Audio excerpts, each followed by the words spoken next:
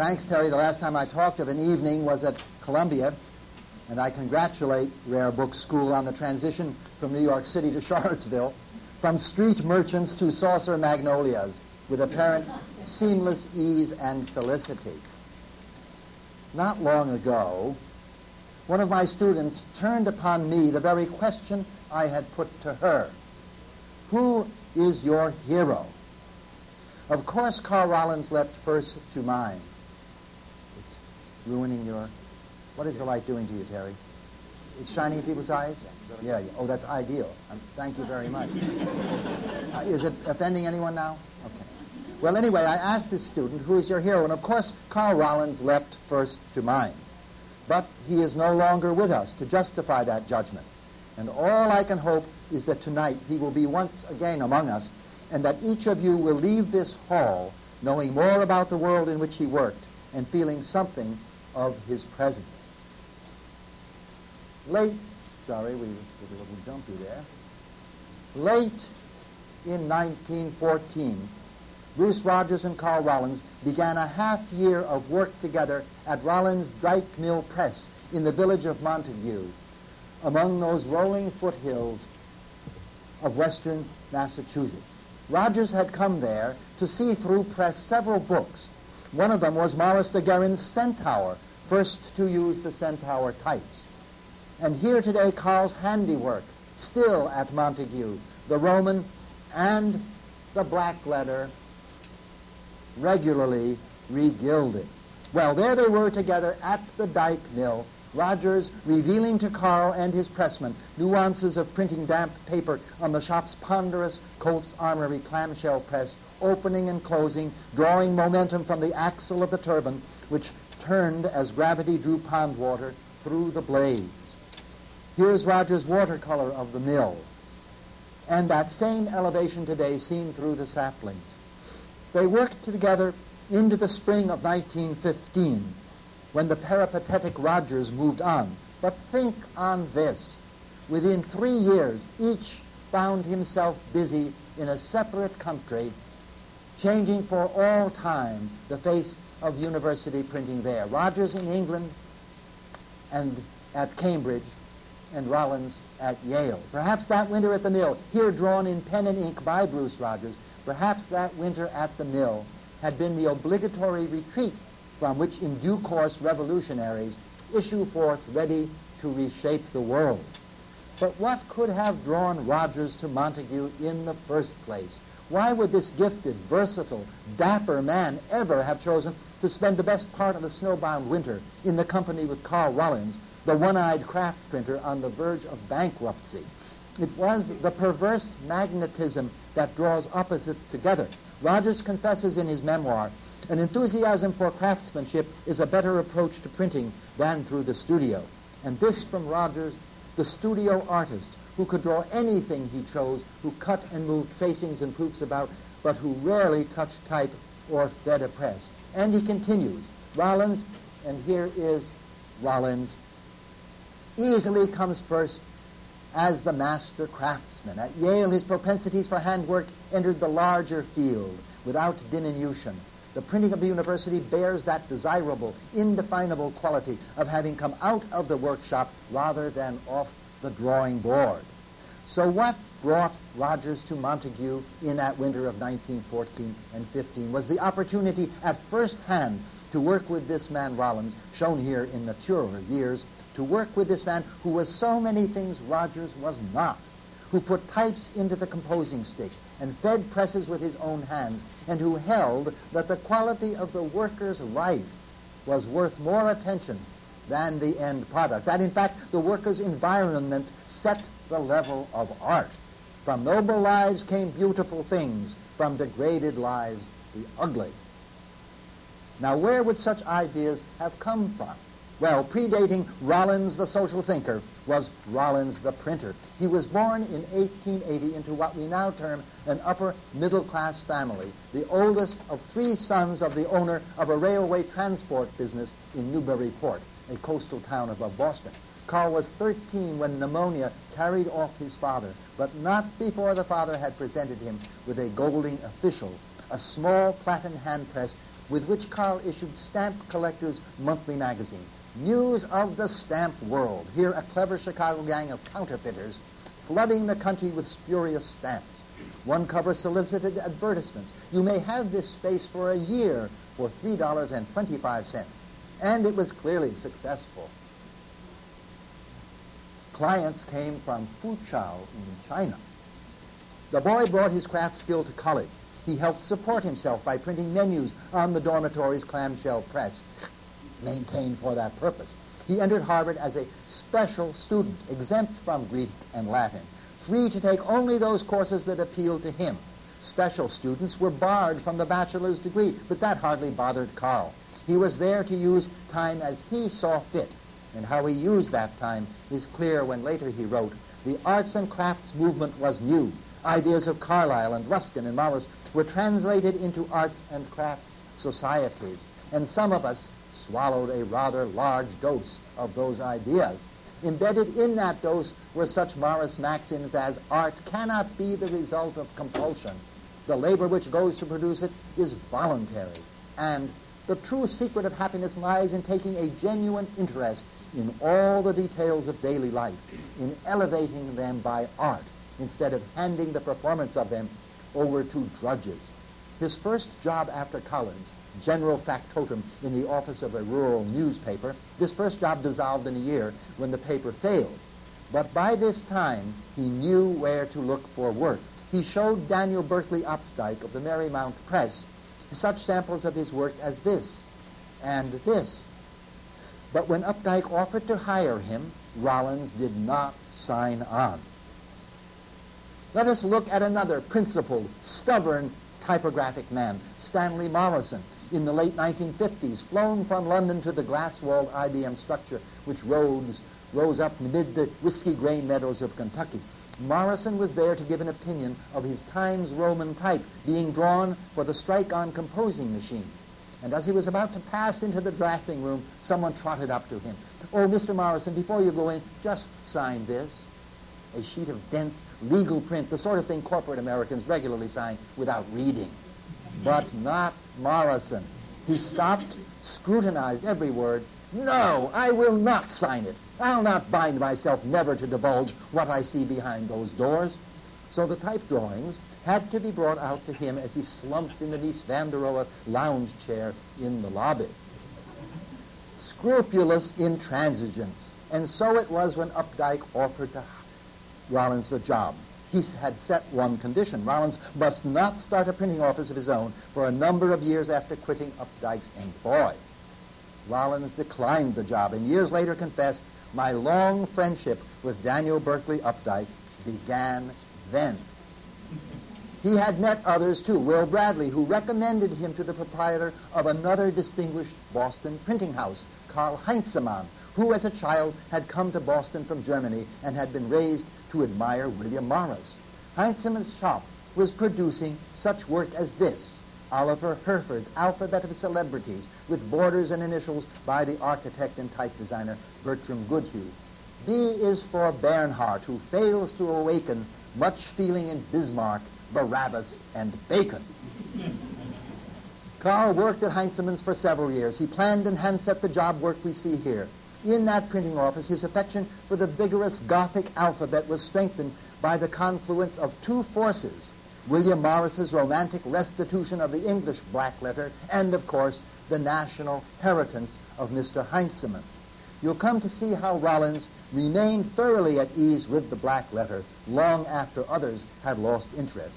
But today, of course, because those vigorous heraldic shapes were turned in the 30s in Germany to a dark purpose, the Western world is denied and will for a long time be denied the comfortable use of that great segment of its typographic heritage. Well, Heinzemann gave Carl more than practice with the black letter. It was there, standing at the type frame, turning out day by day the work we see here at the proofing press and at the lock-up stone, working beside real journeyman compositors. It was there Rollins acquired the breadth and discipline of a professional. But he was a deliberate creature, not at ease in the hectic city. Besides, he saw in his own career no movement toward the life prefigured in his college readings. Members of the Boston Society of Arts and Crafts disappointed him. They seemed willing to touch only the veneer of industry, as he put it, without trying to smash the archaic social form of it. In Boston, Rollins saw no determination to replace profit-making with a sounder foundation for industrial life. Profit-making, pitting nations in competition against each other, driving them to war and war's desolation. Profit-making, drawing manufacturers into wars of price-cutting, where the shoddiest products are forced upon consumers. Price-cutting wars among the workers themselves, each fighting to undersell his colleagues in the hope of escaping jobless starvation. All the while transfixing enmity between owner and worker, between worker and worker. And this, Morris had written, is how we live.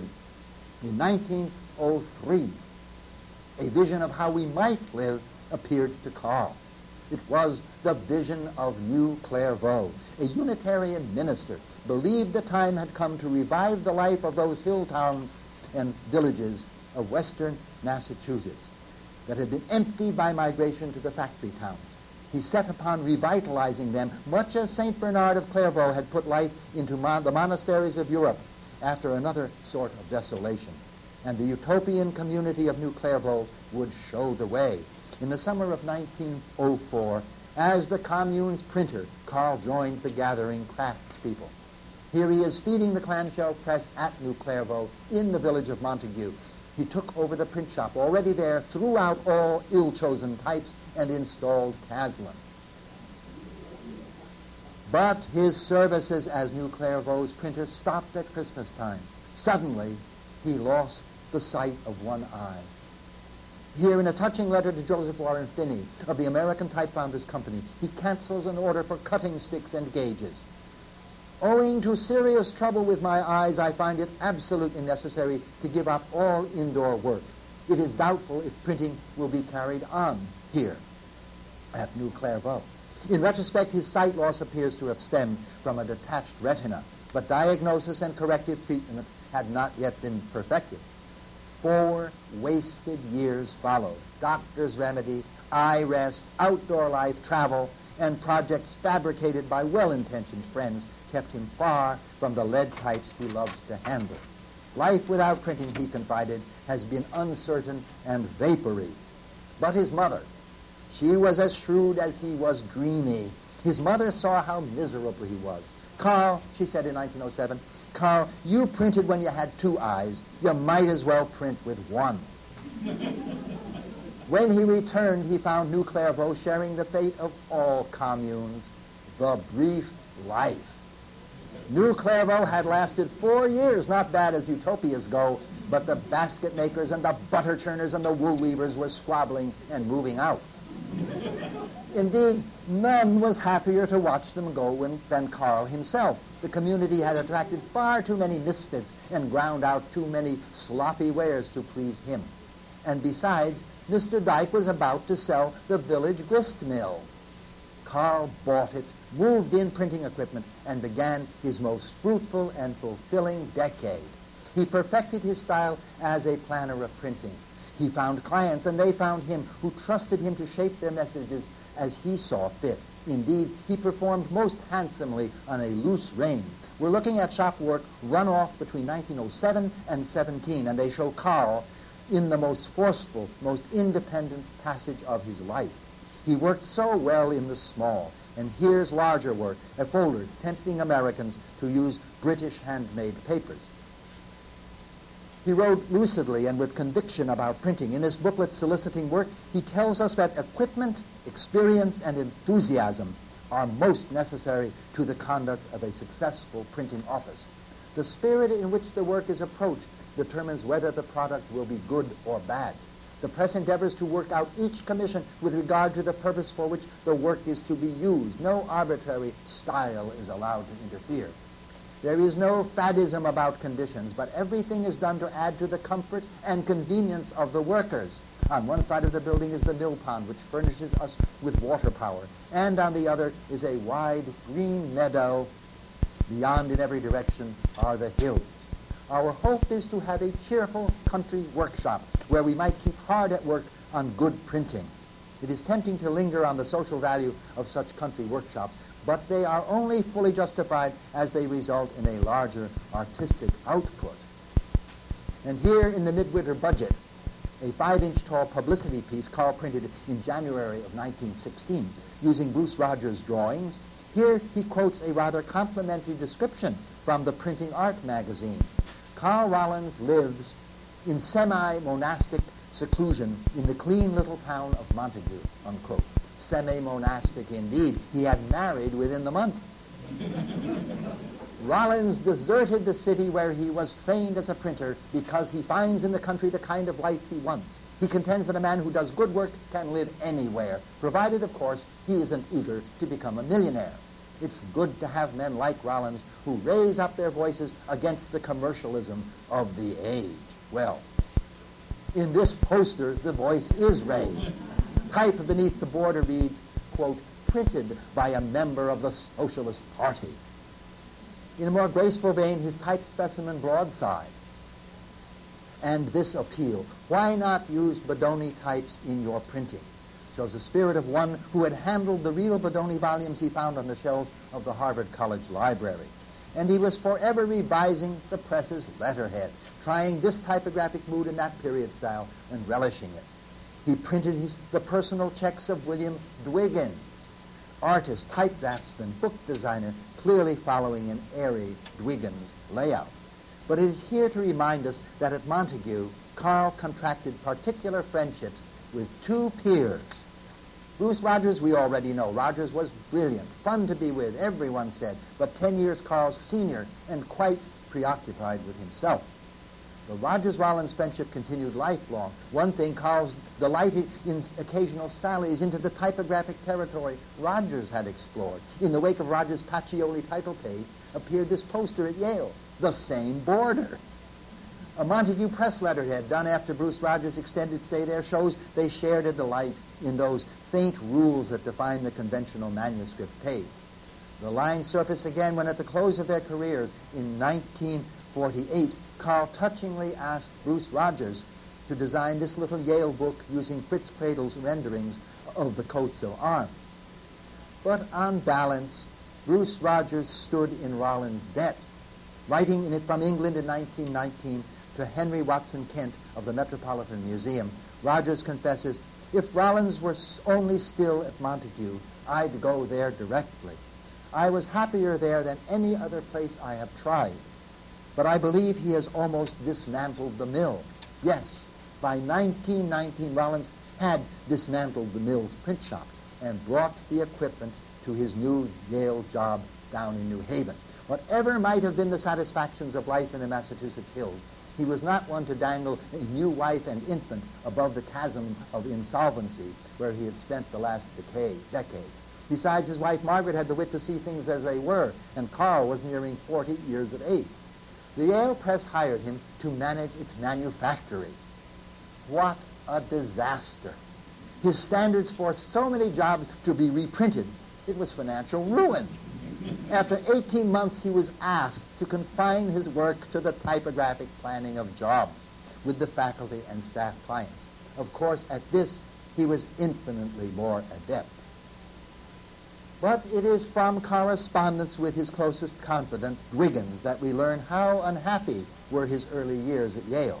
To Rollins' plaint, Dwiggins replies, "You and I will always earn our livings by doing things that we do not like, because the things that we like to do have no earning power at all. But that does not mean that we can never do the things we like. We can if we are sagacious enough." This encouragement from Dwiggins, a true peer his own age who shared with Carl the fear of blindness, this very caring man helped Carl survive the shocks of those first Yale years. The advice was, hedge your bets, diversify. And he did. Carl set up his own press, an Albion, in the library of his house. The imprint read, "At the sign of the Corabates, the plumb line," and the motto, something Carl longed to believe, "Great is truth, and it will prevail." Dwiggins produced this drawing after a bit of nagging from Carl. "No, I haven't forgot the printer's mark," writes Dwiggins. "The hand of fate dangling the plumb bob rises up to smite me almost every other day." It was on the Albion in his home in 1923 that Rollins printed A Lodging for the Night for the Grolier Club. Here, a press sheet and a title spread with the map of Paris by who but Bill Dwiggins. Size small, scale large, just what Rollins did best. We can do the things we like if we are sagacious. And he found other outlets. The Columbiad Book Club was formed in his living room. If you want it to last, he warned, write no bylaws, elect no officers. That was in 1935, and the club's thriving today. He judged shows, designed catalogs for the American Institute of Graphic Arts. Here in 1940, Melbert Carey, on the right of the private press of the Woolly Whale, hands Carl the Institute's medal. He was active in the typophiles, and his selective writings comprised a chapbook. And Dwiggins must be thanked for helping Carl to reconcile the comfortable life he found himself living at Yale with the rather more rigid socialist precepts. Dwiggins wrote him in 1922, "Art has nothing to do with democracy. You must get that out of your head. You want to serve the state by setting type nicely. That's a mistake. Old man Morris led us all astray by his dream of Democrat art activity. Sweat that out of your blood and start pleasing yourself, and you will have cured one trouble in your state of affairs." So began the cure. Carl paid increasing attention to the rewards of craftsmanship and less to alterations in society. True, after the Great Depression, he indulged himself by writing, in effect, "I told you so. We overproduced.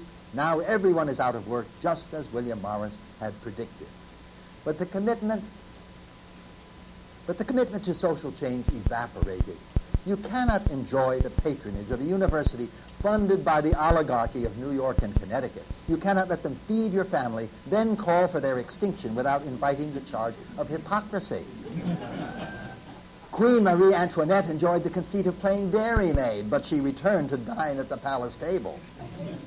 The Rollins commitment to social upheaval became something like that. I witnessed its last flutter while sitting beside Carl's widow at a university dinner 2 decades ago. Dining hall workers were on strike. No amenities, silver laid askew, vegetables tepid. Somehow people were coping, but not dear Margaret Rollins. The family tradition, in patience with sloppy work, was making her very uncomfortable. Finally, she burst out, "Greer, I cannot imagine what more the strikers can expect us to do. Carl always voted socialist." So much for Rollins, the political disciple. He drew his fame, of course, in the wider world from the books he planned for Yale University Press. When he started there, he had no real peer in academe, and the direct common sense he brought to complicated text problems, to overwritten title pages, to binding spines, was prodigious. These are the sorts of things the American design community thinks of when it remembers Carl Rollins. In the early 1930s, Yale issued the first of some 45 volumes of Horace Walpole's collected papers. It became the prototype for such projects not only at Yale, the Boswell papers, papers of Thomas More, of Benjamin Franklin, but it helped guide other universities setting up literary factories after the Second War. And his work was always noticed. Most American Institute of Graphic Arts 50 Books of the Year catalogs carried at least one Yale Press book designed by Carl Purington Rollins, and usually several. The longer he remained at Yale, the more at ease and playful he grew. Look at this, the bibliography of the surgeon Harvey Cushing, done in 1939. Carl had it set in Cushing types with no apologies. I have often wondered if in Britain, for example, there might have been some counterpart to Carl at Yale. Imagine if Will Carter in the mid-1950s had locked his basement Rampant Lions press and walked down the road to head the book design department at Cambridge University. Would he have been happy? Would the books have changed that much? After all, university press books are less personal. They're corporate products, drawn toward a vortex of similarity. Each must be a book that can sell. And who know better about that than the salespeople? 2, it's limited by the standard paper dimensions and press sizes, and the author's expectations.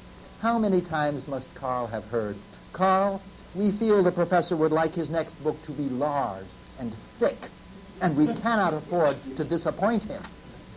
So the press books show neither the scale, nor the force, nor the endearing aberrations we found in the work from Montague. Heaven knows Carl was making the bulk of the books from one American university look more consistent and interesting than those from the other universities. And even later, when Conkright came along to do Princeton's books with practicality and grace, Carl continued to make eminently sensible, inviting, legible text pages and interesting displays. Sound work done in a way which showed without question this is a Rollins book. But when he was not doing Yale Press books, the freedom he felt at Montague returned. A neighbor had given him this sketch, said to be from the hand of William Morris, and that sort of thing found its way into Yale job work. When the university received its Gutenberg Bible, Carl celebrated in the Library Gazette with this fanciful page in cuneible overtones, monotype polyphilus, only just then made available. And another piece for the library associates, clearly with its roots in the work at Montague. Carl's forthright diploma design done in the 1930s will use as Gaudi's Hadriano.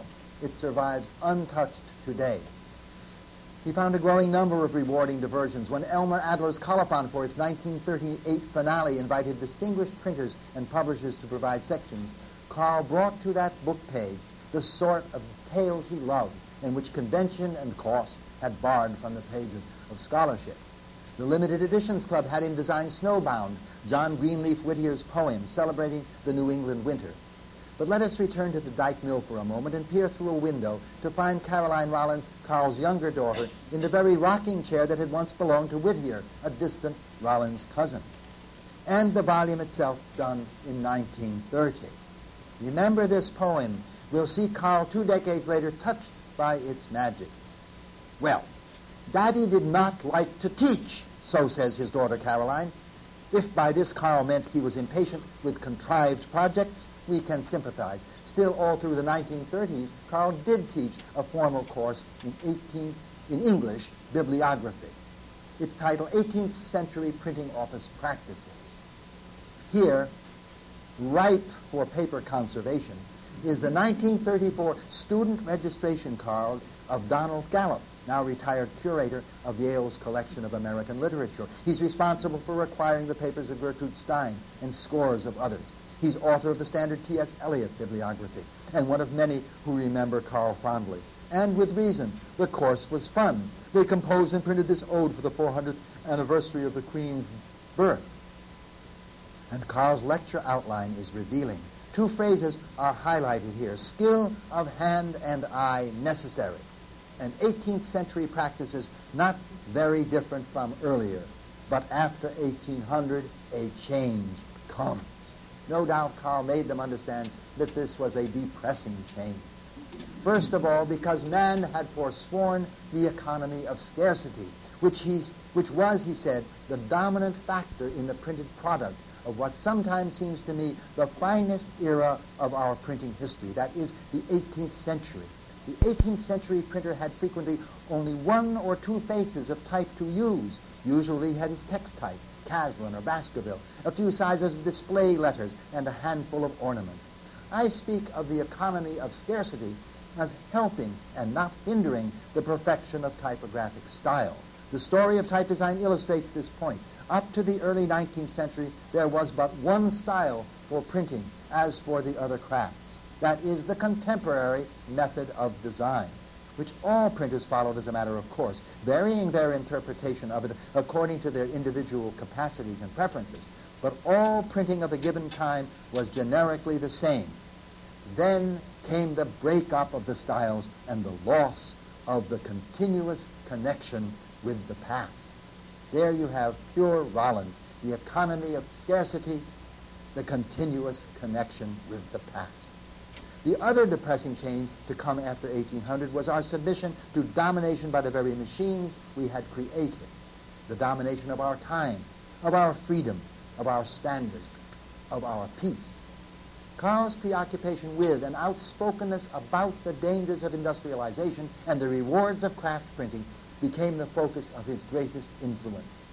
The early work was simple, human, it was right. Its standards were the best. Now apply them to industry, a rather daunting order. But that's just where he put the pressure, and in that sense, there is no more effective disciple of William Morris. There was no more effective disciple of William Morris at work in American printing than Karl Purington Rollins. He left his most enduring impress and handed on to us his greatest legacy, not by the example of the hundreds of books he planned for Yale Press, not in speeches at exhibit openings, nor in the regular book columns he wrote for the Saturday Review of Literature during the decade 1927 to 37. It happened here, in this office, at number 143 Elm Street, seeing people 9 to 5 Monday through Friday. Yale was smaller then. Everyone knew everyone else. Those who needed printing, deans with course announcements to issue, athletic directors in search of football tickets, faculty authors of Yale Press books, librarians looking for call slips. They all came to Karl. And because he planned all the printing, there was an uncontrived cohesion. You can't buy that sort of thing today. In the 1940s, I sent off for college applications and course listings. Yale's were the only memorable ones. Classic type, carefully fitted, very bookish, all of a piece. When you entered Karl's office, you were treated to a rich polemic on the love of doing good work, on the rewards of sound craftsmanship. He once held in his giving the book design apprenticeship at another university, and in urging it on one Yale student asked, "Did you ever consider doing for a living what you actually enjoy?" What an uncommon question to have put to a youth back in 1946. I was that youth. Do what you actually enjoy. Those who worked with Karl were touched by his fascination for the uses of the past. They shared his excitement when he installed composition matrices for the newly revived Bembo, Bell, Caslins, the Garamons, Polypolis, the display-type Centaur, and the craft-inspired Albertus and Perpetua. He was forever reminding them that it was the confraternity of learning that helped launch printing and keep it afloat in the first critical years. There was and remained a mutual dependence, the scholar knowing, I am nothing if my thoughts are not disseminated, and the printer wondering, where would I be without the scholar's patronage? And further, and this is the heart of it, he knew that the grace with which an idea is set forth in print has everything to do with the value that people will place on that idea. So in 30 years at Yale, Karl trained 2 generations of faculty, of staff, of alumni to hold the act of printing in peculiar veneration. Most of what's at Yale today affecting the wider graphic community has been generated by the residual momentum of that one man's presence there years ago. A notation in Karl's diary of the early 1940s, visited today by wild-eyed student named Baskin. One wonders whether Leonard Baskin's Gehenna Press imprints would have evolved as they did, or indeed at all, had not Baskin, then enrolled in the School of Art, grown close to Karl. Gaylord Donnelly, heir to the American Printing House, remembered how in the late 1920s Karl would invite him and other undergraduates to examine in the library stacks the master works of the master printers. Remembrance of those afternoons in the library with Karl made it all the more rewarding for Gaylord Donnelly years later to open the composing room of the Lakeside Press to Karl's successor, Alvin Eisenman, to experiment with several sizes of Barbu type, the heavier of the 2 Fourniers, which Stanley Morrison had ordered recut for Alvin's use in the volumes of the Franklin Papers. Now, just as genetic botanists backbreed vegetables, enabling us to enjoy the very maize the Aztecs tasted, so Yale in 1930 created the colleges. Each was expected to exude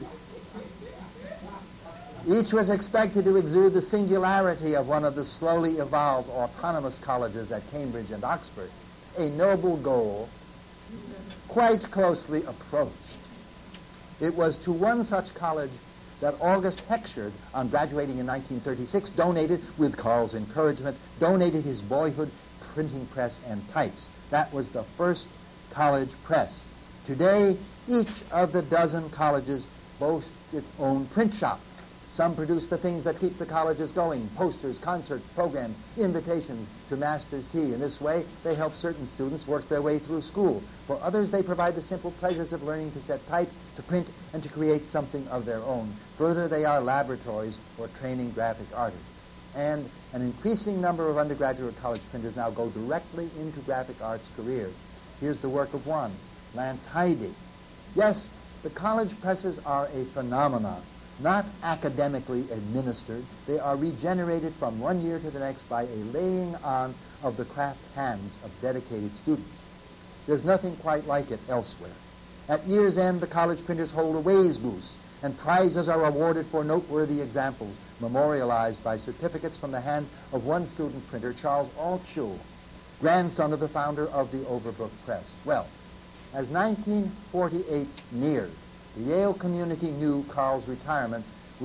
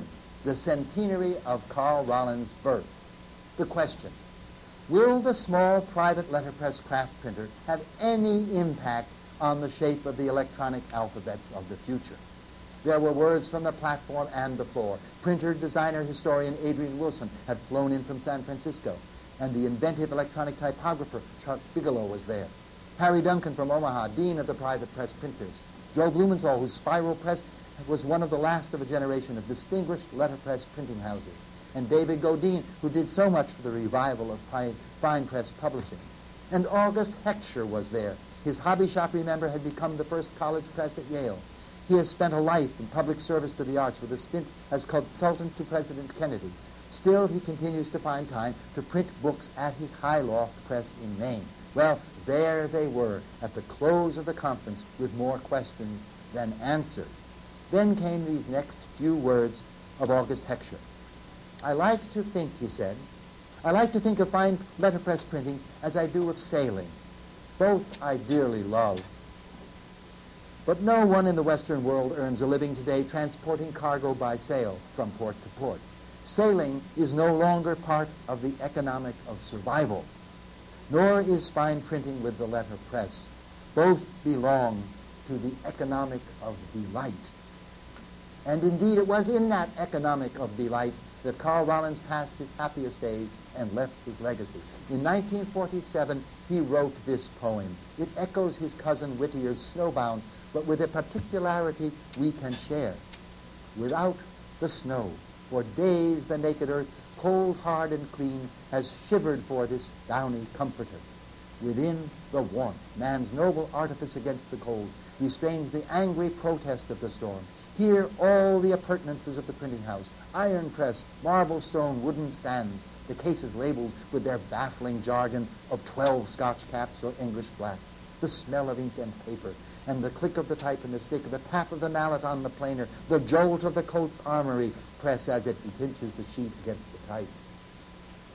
With all the craft, the quintessential joy, the irreplaceable fascination of handiwork in a warm and windowed room while the storm rages and the snow piles up against the mullion.